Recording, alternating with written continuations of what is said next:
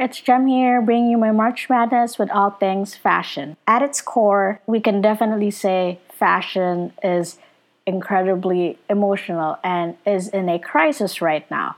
And I know fashion could be the least of worries right now, and it can feel like the last thing that we should be thinking about during a global health crisis.